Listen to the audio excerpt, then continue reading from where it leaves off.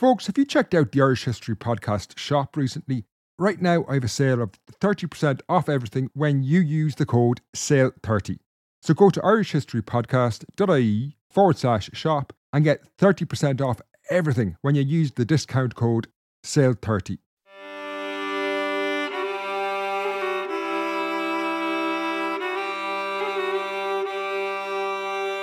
Imagine radio news existed during the Great Famine. What would it sound like if you could go into an archive or a museum and listen to news bulletins recorded in 1847? Well, this might give you some sense. BBC Radio Merseyside News on April the 19th, 1847. I'm Adrian Whitfield. Liverpool's magistrate Edward Rushton has today admitted that... In today's episode, I'm delighted to share with you a series of incredible recordings created by BBC Merseyside in 1997 to mark the 150th anniversary of the Great Hunger. Working with historians, they produced a series of news bulletins reporting the history as if their journalists were live on the scene in Liverpool as Irish famine emigrants arrived in the city. Now, these are really incredible historical resources, but I want to explain a little bit about how I came across them. Last October, I met Mick Ord at the Liverpool Irish Festival.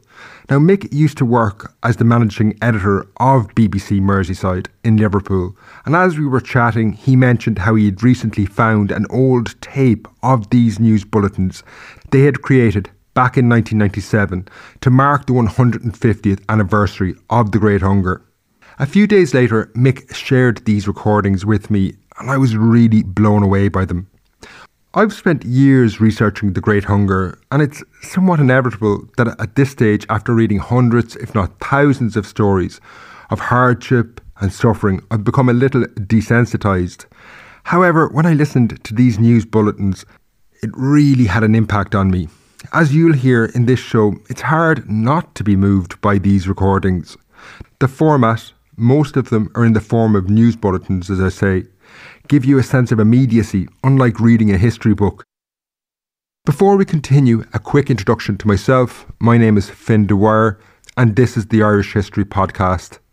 Now, apologies for the delay in releasing this episode. You might be able to hear it in my voice, but I actually have COVID at the moment, and it's proving hard to get over. This has completely thrown my schedule off, so there's going to be no show again next week. Sorry about that, but I am catching up. So I'm currently working on the final 3 episodes in the War of Independence series. Now, back to today's show. I want to thank Mick Ord for sharing the recordings with me and BBC Merseyside for permission to use them. And to start the episode proper, there was no one better to talk to about this than Pauline McAdam, a journalist at BBC Merseyside. Pauline was centrally involved in creating these recordings, and she now explains the bulletins and what you're about to hear. My name's Pauline McAdam, and I have worked for many years at BBC Radio Merseyside, the local radio station in Liverpool. And part of my job has been documentary making, and quite a lot relating to local history. It's something that really resonates and is very popular with our listeners. So I've covered stories about the May Blitz. We're currently doing quite a lot of work on Hillsborough, more modern history, but always going into our archive and finding the stories as they happened. So way back in 1997, we took part in a project where we wanted to mark it was the 150th anniversary then of what was known as Black 47 in 1847, the kind of key year, particularly for Liverpool over that period of the famine years, when thousands of people came into the city and essentially overwhelmed it and overwhelmed the health provision such as it was.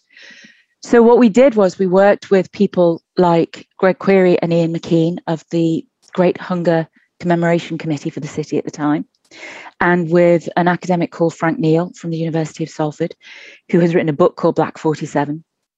And we took a lot of their work and a lot of the archive that they introduced us to and source materials like the local papers at the time, the workhouse records, the letters to and from priests, to create a picture of what the famine would have looked like if you lived in Liverpool then. So we took this notion, imagine if we were broadcasting then, and over the course of a week, we created a series of famine bulletins marking what was going on over that year and how, had there been a local radio station that you could have tuned into that would have told you what was going on.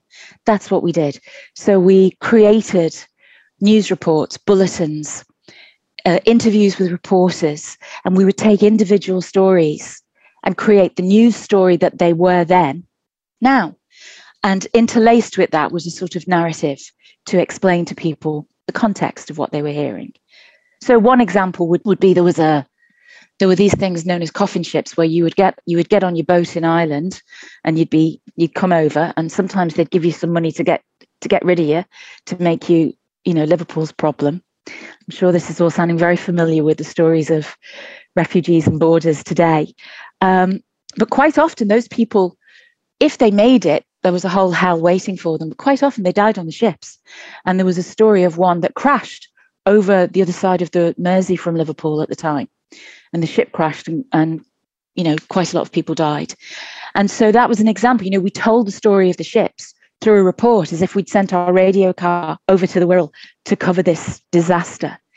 And so over the course of that week, you heard the Famine Irish story as it pertained to Liverpool in these bulletins.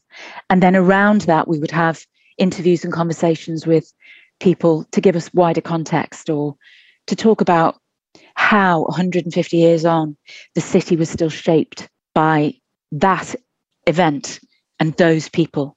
There's a lot of people with the surname Muck in Liverpool, and it's no secret why, myself included. So that was sort of what we did. That was what you hear in those bulletins. Now to the recordings themselves. I didn't want to interrupt them, so what you're about to hear is a mixture of the bulletins interspersed with reports from contemporary newspapers and some historical context provided by Greg Query, the Liverpool-based historian.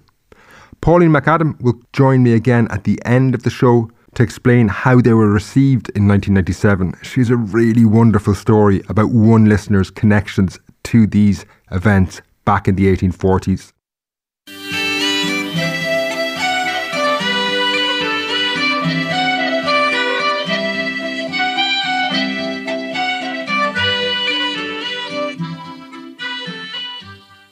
You're listening to BBC Radio Merseyside on January the 8th, 1847. I'm Adrian Whitfield. Fears about the situation in Ireland are increasing, and Liverpool is being inundated with so-called famine Irish fleeing starvation at home. The town already has a sizable Irish community, but the housing conditions have been criticised as inhumane, and the increasing population of mainly poor immigrants is being described as a public health disaster waiting to happen.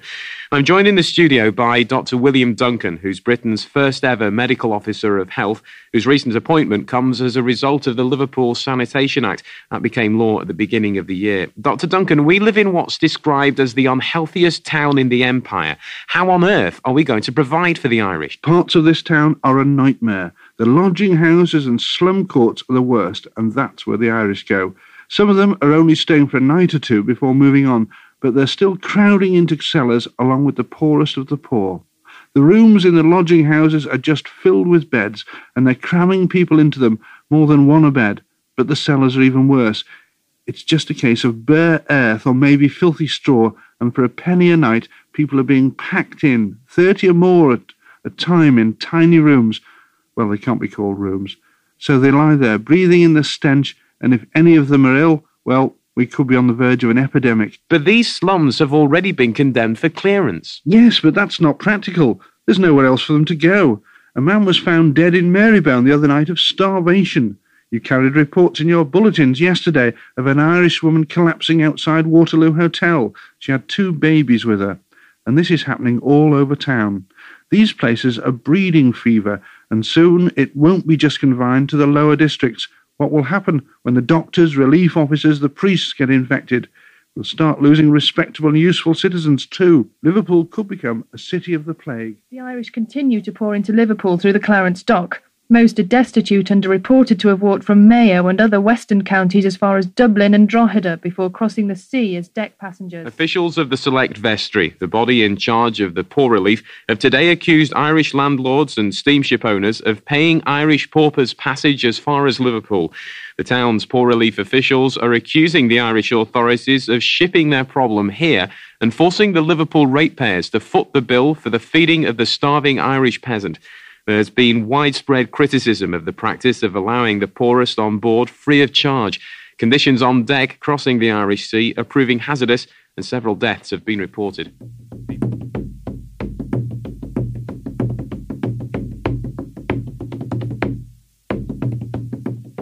BBC Radio Merseyside News, this is Adrian Whitfield. At least 23 people have died in a collision between two ships on the River Mersey. The cargo ship Sea Nymph collided with a passenger ship coming from Sligo, just off the Magazine at New Brighton. The dead were all passengers on the Irish ship and include several children. Our reporter Fergal Parkinson is at New Brighton and joins us now. Well, yes, the ships collided late last night just off the coast here. Residents of New Brighton heard two loud bangs, and it's thought that the Sea Nymph, which was, as you say, a cargo vessel, caught the other ship, the Rambler, on the starboard bow. Now, the hull was breached and 13 people died as rigging on the ship collapsed, crushing them. It seems that some people panicked and tried to launch a lifeboat, but that capsized, and so far 10 bodies have been recovered. What do we know about the dead? Well, not a great deal. They seem to have been mostly very poor, according to the lifeboat crew, who have been involved in removing the rest of the 200 passengers from the Rambler. The problem is that they were all deck passengers. That is, they would have paid just to stay on deck during the crossing from Ireland, and they wouldn't have been in cabins when the crash happened.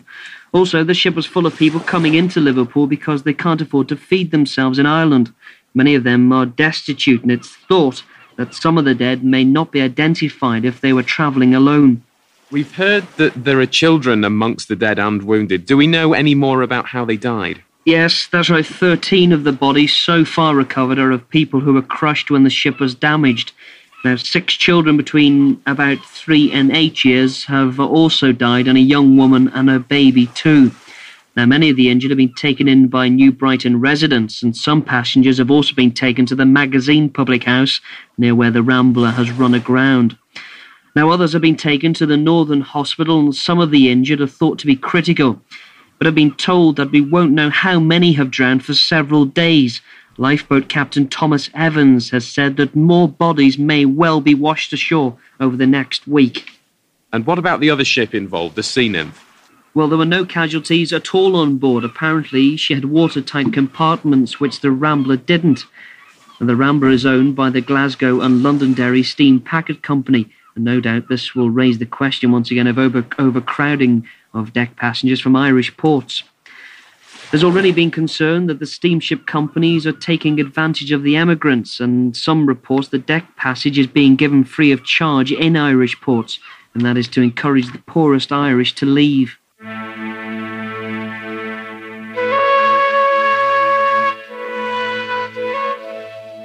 By the mid-1800s, Ireland's always turbulent relationship with England was to take on a fatal new twist.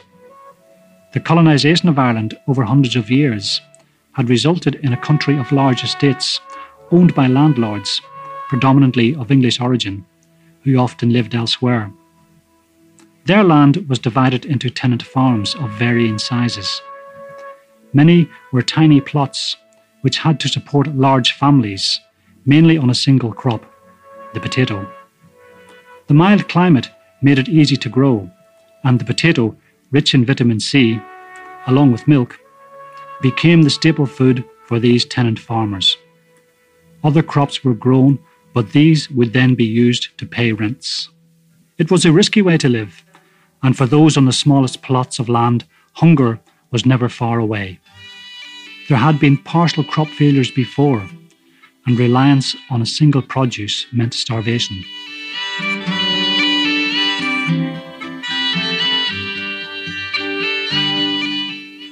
But in 1845, a strange new blight was seen on the potato. By 1846, it had caused a total crop failure. Subsequent crops failed either partially or totally, and the people starved in their tens of thousands. Although Ireland had become part of the United Kingdom in the Act of Union of 1801, the government wouldn't intervene. Fear of disrupting market forces was used to justify this policy. It was left to the local landlords and parishes to raise the money for the relief operation. For many landlords, it was easier to throw the tenants off the land. They couldn't pay the rents. Enforced evictions followed and they died. Other landlords paid for their tenants' passage to England or America and beyond. Again, in the awful conditions at sea, many died. Ireland today is the only European country with a population lower than it was in the 1840s. More than 1 million Irish people emigrated in the famine years, and over 1 million more starved to death.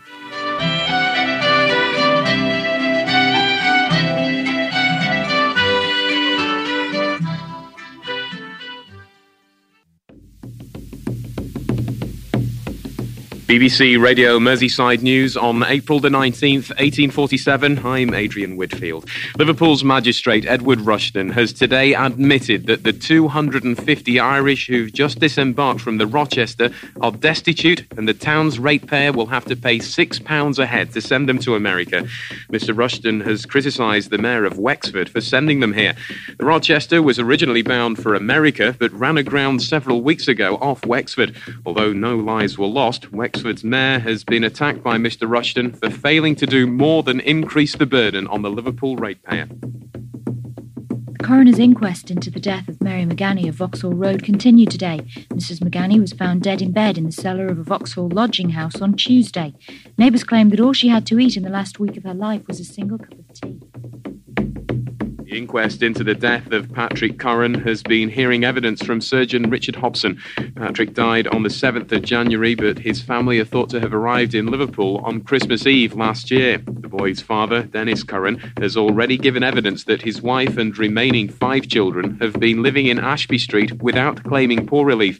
On the day Patrick died, the entire family of 8 had only £3 of bread left. Old Mary Brady is the latest victim of Lace Street, now reported to be the unhealthiest street in Liverpool. The coroner brought in a verdict of death by starvation and has praised the parish overseers for saving the lives of the rest of the family.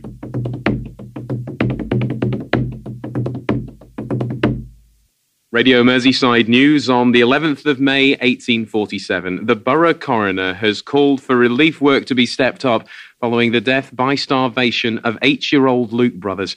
An inquest has been told that a post-mortem showed no trace of food anywhere in the child's system and that he'd starved to death in his bed in the family's Bannister Street cellar. I'm joined now by Sally Nugent, who's been following the case. Sally, with relief systems now in place and Liverpool supposedly divided into districts with officers to make sure no one slips through the net, how can this happen?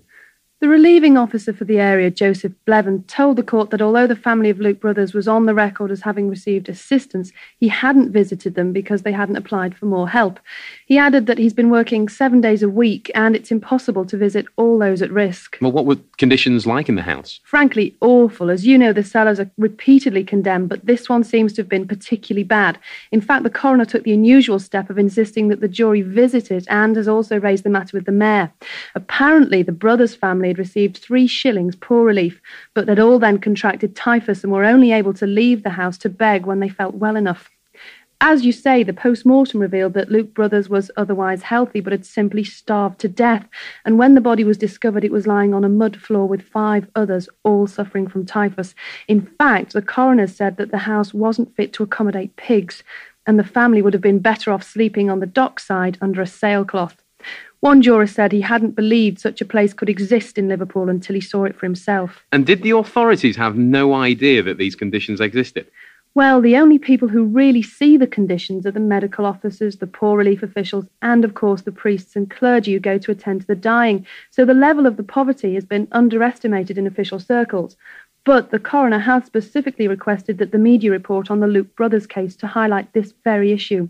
He's criticised members of the Select Vestry for not visiting the slums themselves and has called for as many officers as are needed to prevent families like the Brothers from being left to starve. Otherwise, he said, we could see Liverpool turn into a city like London at the time of the plague. Sally, thanks a lot. Other news now.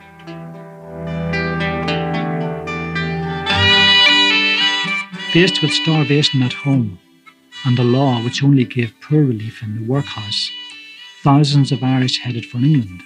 Here there was a legal obligation on the authorities not to let a person starve, and the meagre soup rations and money for housing were luxury compared to the death sentence in Ireland. Many came through Liverpool on their way to America and Australia, or inland to work in the mill towns. But the town already had a large Irish community of nearly 50,000 at the beginning of the 1840s, 17% of Liverpool's population.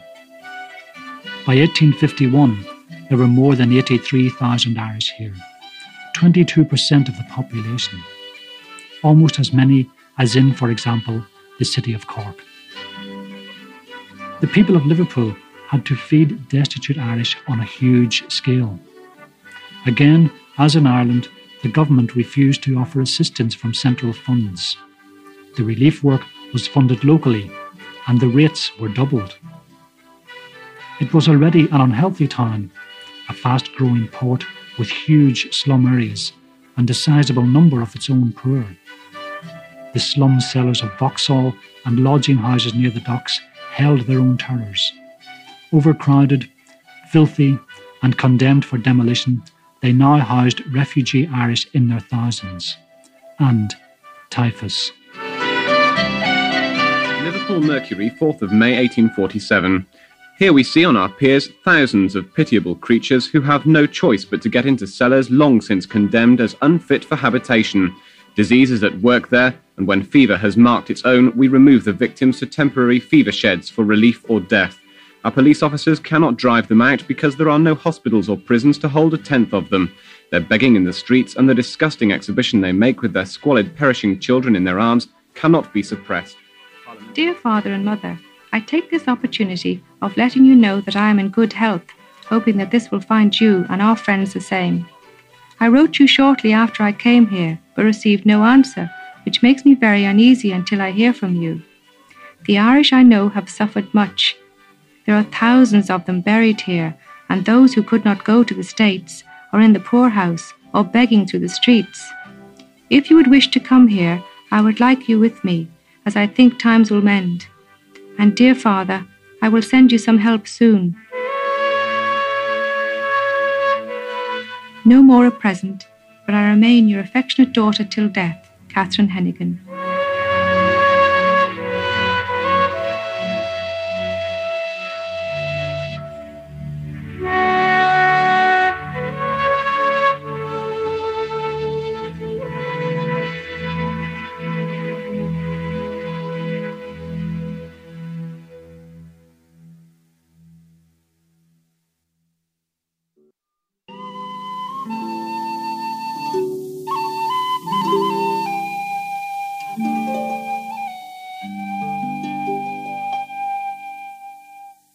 Reports of wide-scale fraud in the claiming of poor relief appear to have been substantiated this week. The Assistant Poor Law Commissioner for the North West, Albert Austin, has been investigating the huge rise in the numbers of people claiming food coupons and money from the relief officers in Fenwick Street. In January alone, the numbers rose from a little under 3,500 cases at the beginning of the month to more than 14,000 by the end. But Mr. Austin says that although more Irish paupers are coming off the steamers at Clarence Dock every day, the figures simply don't add up. He joins me now. Mr. Austin, what's going on? The Liverpool authorities have been very sensible in dealing with this terrible situation. At least they had the sense to keep count of the paupers coming ashore, and I've looked at the figures. The number of children actually coming through the port and those claiming relief are completely out of proportion. People are borrowing each other's children and claiming twice for them. How can you tell what the real picture is when people are just crowding outside the relief offices every day? Well, that's been the problem. The system works well under normal circumstances, but obviously we're dealing with a relief effort on an unprecedented scale, and it's wide open to abuse. There are duplicate claims, Irish people waiting to head off for America and Australia are claiming food, and even some English people pretending to be Irish. The Select Vestry is the body responsible for administration of poor relief. What are they going to do as a result of your findings? Well, I have recommended that instead of the poor coming to Fenwick Street for aid, we are going to divide the areas where most Irish live into 13 districts. Each will have its own relief office, and there will be at least one or possibly two new officers appointed in each district, and inspectors for the north and south of the city. So you will, in effect, be taking the aid to the people where they live rather than this ludicrous crush every day? Yes, and that gives us the added benefit of assessing the housing conditions. As you know, many of the slum courts in Vauxhall, Scotland Road and so on were condemned years before this all began. Some people are dying because we simply don't know they're ill. This way, the officers will have a good idea of the community that they cover, and that should help us to get aid to those who really need it. How much is all this going to cost, and will Liverpool's ratepayers be able to take much more? Well, the extra manpower should be covered by moving some of the police force onto special duties, and obviously if we can cut down on fraud, then there will be an automatic saving. BBC News at 11 o'clock. The recent reorganisation of relief distribution is being hailed as a huge success in cutting fraudulent claims. Yesterday, the relief officers reported soup and bread distribution to 22,348 people, of whom more than 15,000 were children. Today, with the division into districts and the new relief offices opened, just under 5,000 people have been seen, a drop of 82%. It's thought that many may have been reluctant to come forward for poor relief because the new and easier identification of claimants makes Irish immigrants vulnerable to deportation if they can't prove residency in the parish of Liverpool for more than 5 years. Relief officers are warning that the number of people claiming charitable aid will continue to rise as more and more genuine destitute arrive on steamers from Ireland. Radio Merseyside News on March the 26th, 1847. I'm Adrian Whitfield. Liverpool magistrate Edward Rushton has today denounced the vagrancy law as completely unworkable here in Liverpool because of the numbers of Irish beggars on the streets. He says that the sheer numbers involved are threatening to overwhelm the local prison in Kirkdale. Sally Nugent reports. In a case brought before the magistrates' court today, an Irish woman who can't be named for legal reasons was charged with vagrancy and using her 6 children to beg for her. Mr. Rushton had ordered her to be taken immediately to prison, but poor law official Mr. Evans objected that the ratepayer would then be obliged to house her children in the workhouse and cover the cost of nursing care since 2 children are just babies. It's also claimed that the prison at Kirkdale can't cope with the numbers of vagrants and that it's not a deterrent because they see jail as a means of receiving warm housing and food. Mr. Rushton is appealing for the Vagrancy Act to be reformed because he says it's now unenforceable here in Liverpool.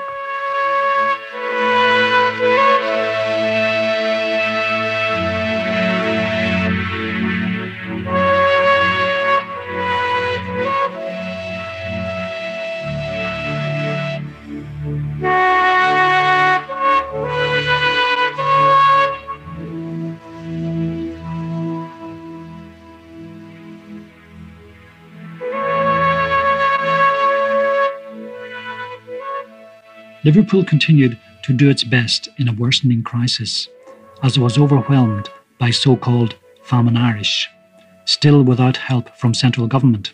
There was no obligation to provide for any but the poor of its own parish, but anyone who could prove residency of 5 years or more was entitled to help. The workhouse took only the very old, young or sick, and most people opted for outdoor relief, some food, clothing if necessary, and a few pence for lodgings. The citizens petitioned government for a change in the law so that the same level of relief would be available in Ireland, hoping to discourage people from leaving there in the first place. They were also angry at reports that Irish landlords and parishes were giving people money to travel to Liverpool rather than feed them themselves. The law was changed to allow easy deportation of illegal Irish.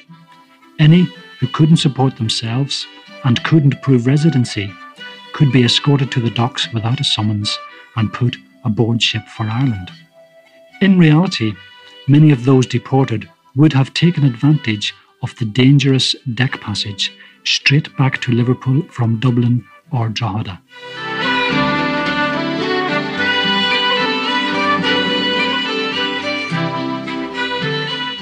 Liverpool Albion, July 1847. 2 items of intelligence we are rejoiced to be in a position to communicate to our readers today. The first is that all the abominable holes called cellars, which have been generating fever amongst the lower and middle classes to an alarming extent, are in the process of being cleared and rendered uninhabitable for the future. And the second is that Irish paupers are being conveyed to their own country in their hundreds and will be returned in the thousands to their own shores in the coming weeks. Most of the cellars are situated in Lace Street, Midgehall Street, and that lower part of town. It appears that fever has been and still is raging there, and not confining itself to the wretched occupants of the ground floor, it has spread its ravages to the rooms above and is rapidly consigning its victims to the grave.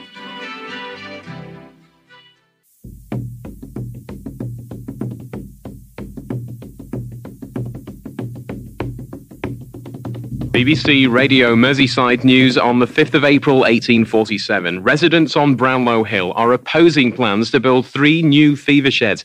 The Select Vestry, the body responsible for poor relief in Liverpool, has approved the proposals as the number of typhus cases continues to increase. Medical officers say the bed shortage is now acute. Richard Turner reports. The fever sheds are to be built next to the existing Workhouse Hospital on Brownlow Hill at a cost of £2,100 each. 300 new beds will be made available, but local residents of Abercrombie Ward are complaining that the move will put them at greater risk of contracting typhus. The owners of the lodging houses on Mount Pleasant say they'll lose business as a result of the new hospital. There are also complaints that crowds of people are gathering in Mount Pleasant each day to watch the dead being removed to the Pauper Cemetery in Cambridge Street. Dr. William Duncan, Liverpool's medical officer for health, says the fear of catching typhus is unfounded. He says there's always been a hospital on the site, and that an increase in the number of patients won't mean an increase in the risk to the local community. But the problems of crowds watching the removal of bodies is to be addressed, and members of the Select Vestry are to look at other ways of dealing with the problem. BBC Radio Merseyside News on the 10th of May 1847. 2 floating hospitals have just arrived in the River Mersey to provide more beds for the increasing number of typhus cases breaking out in the city. The Workhouse Hospital on Brownlow Hill and the fever sheds are already full to capacity, and the Home Secretary has finally bowed to pressure from Liverpool's ratepayers by providing the hospital ships. Our reporter Paul Grant is at the dockside and joins us now.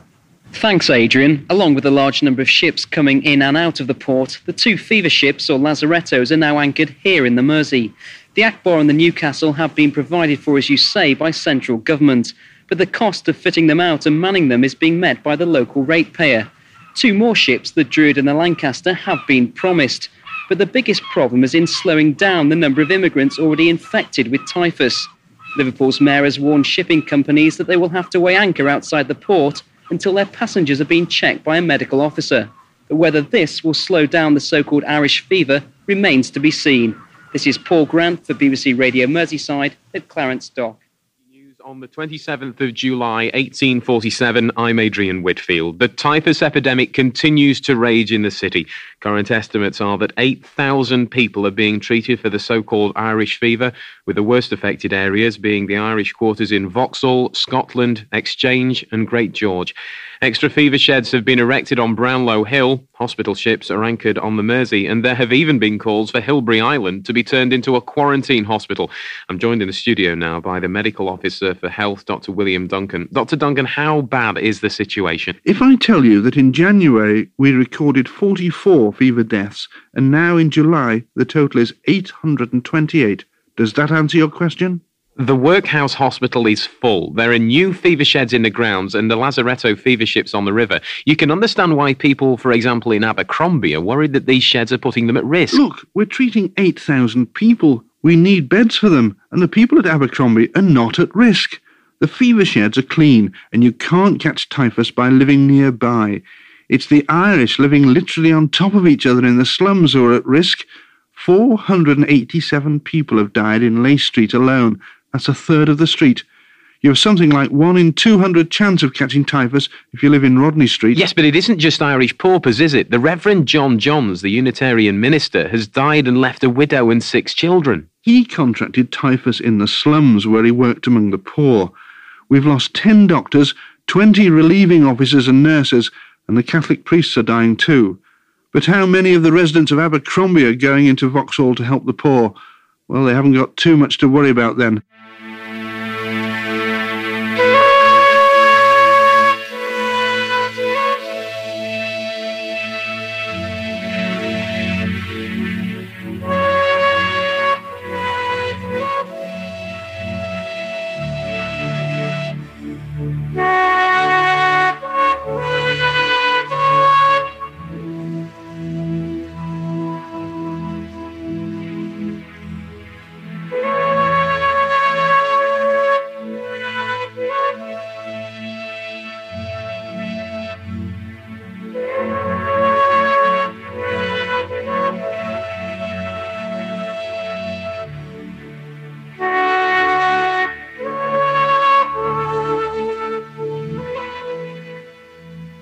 chronic overcrowding in the slum courts and cellars was recognised as a cause of the spread of so-called Irish fever, typhus. But medical opinion of the day held that the disease was spread by breathing in the bad air.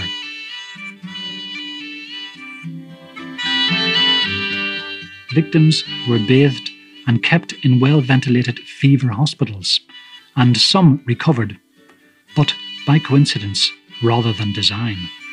Typhus is spread by body lice. The organism lives in the lice, which move easily from person to person in overcrowded rooms.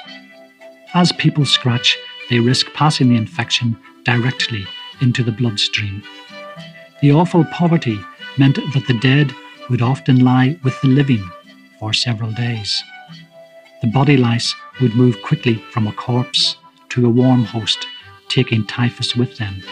And if the louse died and decomposed, the disease could still be spread through inhaling the particles in dust.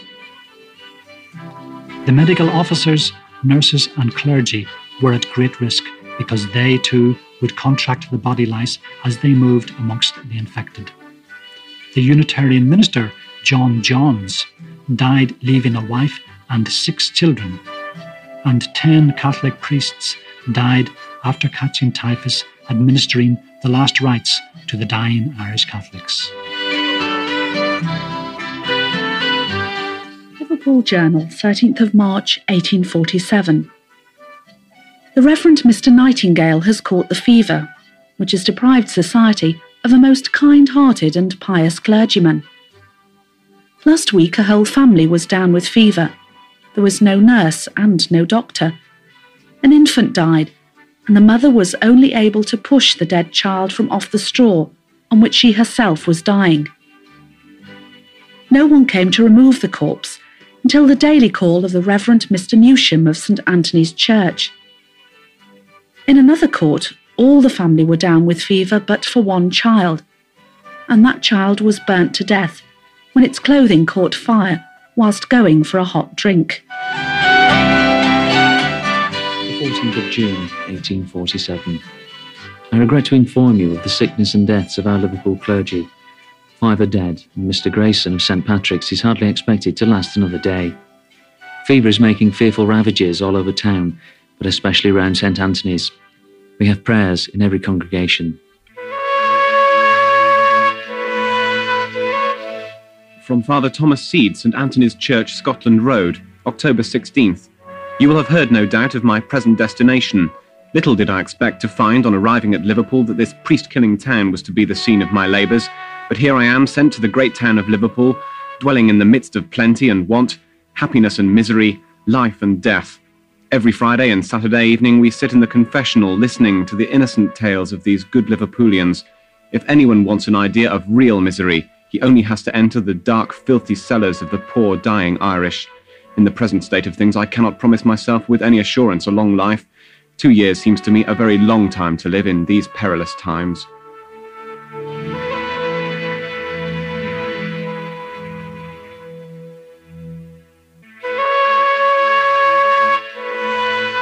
St. Patrick's Church, Park Place, in memory of the Liverpool priests who, in attending the sick, caught typhus and fever and died in 1847. The Reverend Peter Nightingale of St. Anthony's died on the 2nd of March, 1847, aged 32.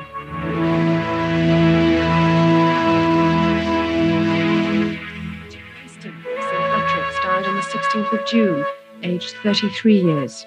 James Hagger of St. Patrick's died on the 23rd of June, aged 29. William Vincent Dale of St. Mary's died on the 26th of June, aged 48. Robert Gillow of St. Nicholas died the 22nd of August, aged 35. And John Fielding Whitaker of St. Joseph's died on the 18th of September, aged 36 years.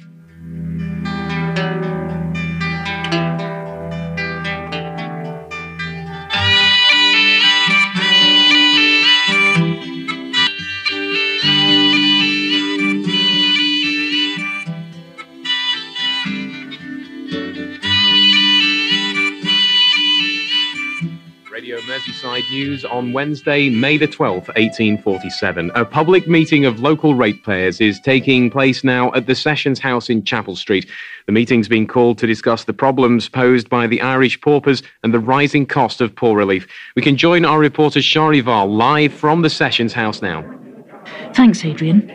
The meeting's concerned with the cost of the Irish poor relief, and there are suggestions that the parish should petition central government for financial help. The Mayor, Mr. Lawrence, is chairing the meeting, and he's expressed concern that the very fact it's taking place might cause panic. And he's also said there's no doubt as to everyone knowing their duty in caring for the poor, but that the Irish landlords should be taking responsibility for the care of the Irish poor, rather than, as he put it, the hard-working people of England. Now, that comment met with huge applause, as you can imagine, as did his criticism of the Mayor of Wexford for paying the fares of the poor Irish to Liverpool. Now, we're waiting for the town's magistrate, Edward Rushton, to speak, and you may recall that he's said that the Vagrancy Act is unenforceable here in Liverpool because of the sheer number of Irish beggars and their families in the streets. Now, he's standing to speak about now. You are all aware of the problems that we've had in dealing with vagrancy in the port of Liverpool in recent months. I asked port officials to keep records of the number of Irish coming ashore on January the 13th. And since that time, we've kept records as accurately as possible under the circumstances. Since January the 13th last year, 156,338 destitute Irish have put ashore. We're unable to clear the slum courts, which are already condemned, because this is where these poorest of the poor are now living. The influx of Irish has beaten the law there too. Sir James Graham has said that I've suspended that Act of Parliament. I have not. It's entirely inoperable here. And these wretched houses, instead of them being filled with one family, are filled to suffocation, very often with the dead and the dying. It was in these places that Catholic priests went down to their death. It was in these places that our brave overseers caught fever. And it was in these places that fatal disease was generated and threatened to strike down our honest citizens all over town. The working men of this town have borne this calamity, not only without a murmur, but with charity and courage. Our object is to persuade government to pass a bill for proper poor relief in Ireland, and then to pass a bill enabling us to send the Irish home. But we must also urge the authorities to help us so that until those bills are passed, we can at least sustain these poor creatures as Christian men.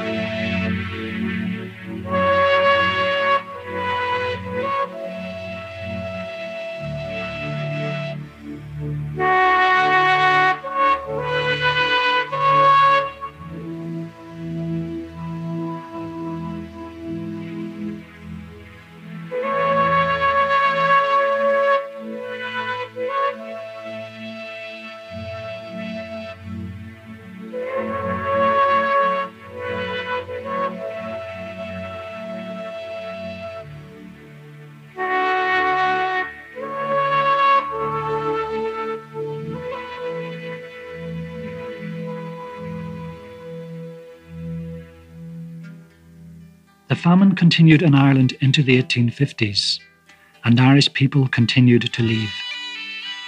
Liverpool had seen Irish pass through its port since the cheap fares which came with the steamships. But the famine created a new Ireland and a new Liverpool. The Irish settled here in huge numbers. They represented almost a quarter of the town's population by 1851. Eventually, they moved out of the slums and Irish quarters.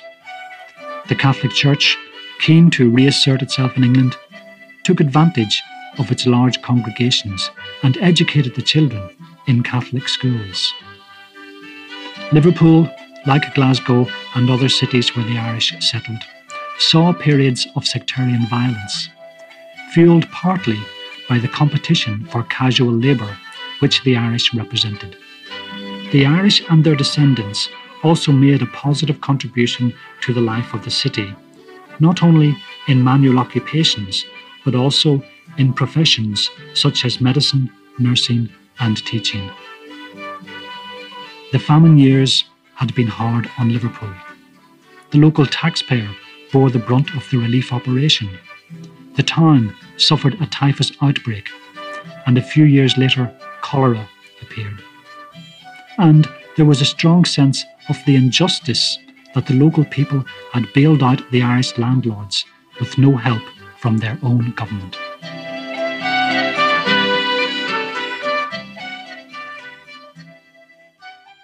Before I finish, I want to return to Pauline McAdam. When I interviewed Pauline, she explained to me how these news bulletins were released back on BBC Merseyside in 1997, and she has a wonderful story about when the granddaughter, yes, you heard that correct, a granddaughter of an Irish famine emigrant got in touch. But yeah, over the course of the week, we played, I mean, from memory, I think each bulletin is about, I don't know, between 5 and 7 minutes long, and it was played in our mid-morning programme. And that was the show where we always had a phone in anyway. So the idea would be that when people had heard the bulletin, we would then maybe have a guest to explain a bit more of what you'd heard, or to give you something up to date about the Irish diaspora, particularly in Liverpool. And then, of course, you would throw the phone lines open, and we got amazing calls. You know, we got people talking about their family history. There was a lovely lady called Amy Flowerdew, who was quite elderly then, and she phoned to say that her grandmother was a famine Irish child who had come to Liverpool. So she was listening to these bulletins and saying, well, actually, that is my grandmother. That is her life. That is her story. And this elderly lady, you know, 150 years on, just about bookended that family's story. So that was the idea as well. It was always the idea at Merseyside. Very much like Ireland, radio in Liverpool isn't a one-way street. You know, there's a dialogue with our listeners. There always has been. There's a Liverpool phrase called gagging in, which is where you jump in on a conversation, or, you know, or a chat with somebody, or, you know, if you're in your pub and you say something at the next table, and that's what it is. It's gagging in, and that's what we did. They would come and just tell us their stories then. So these bulletins were partly to spark a conversation in the now. Thanks to Pauline for taking the time to talk to me, to McOrd for sharing the recordings in the first place, and BBC Merseyside for permission to use them in this podcast. Until next time, Slán.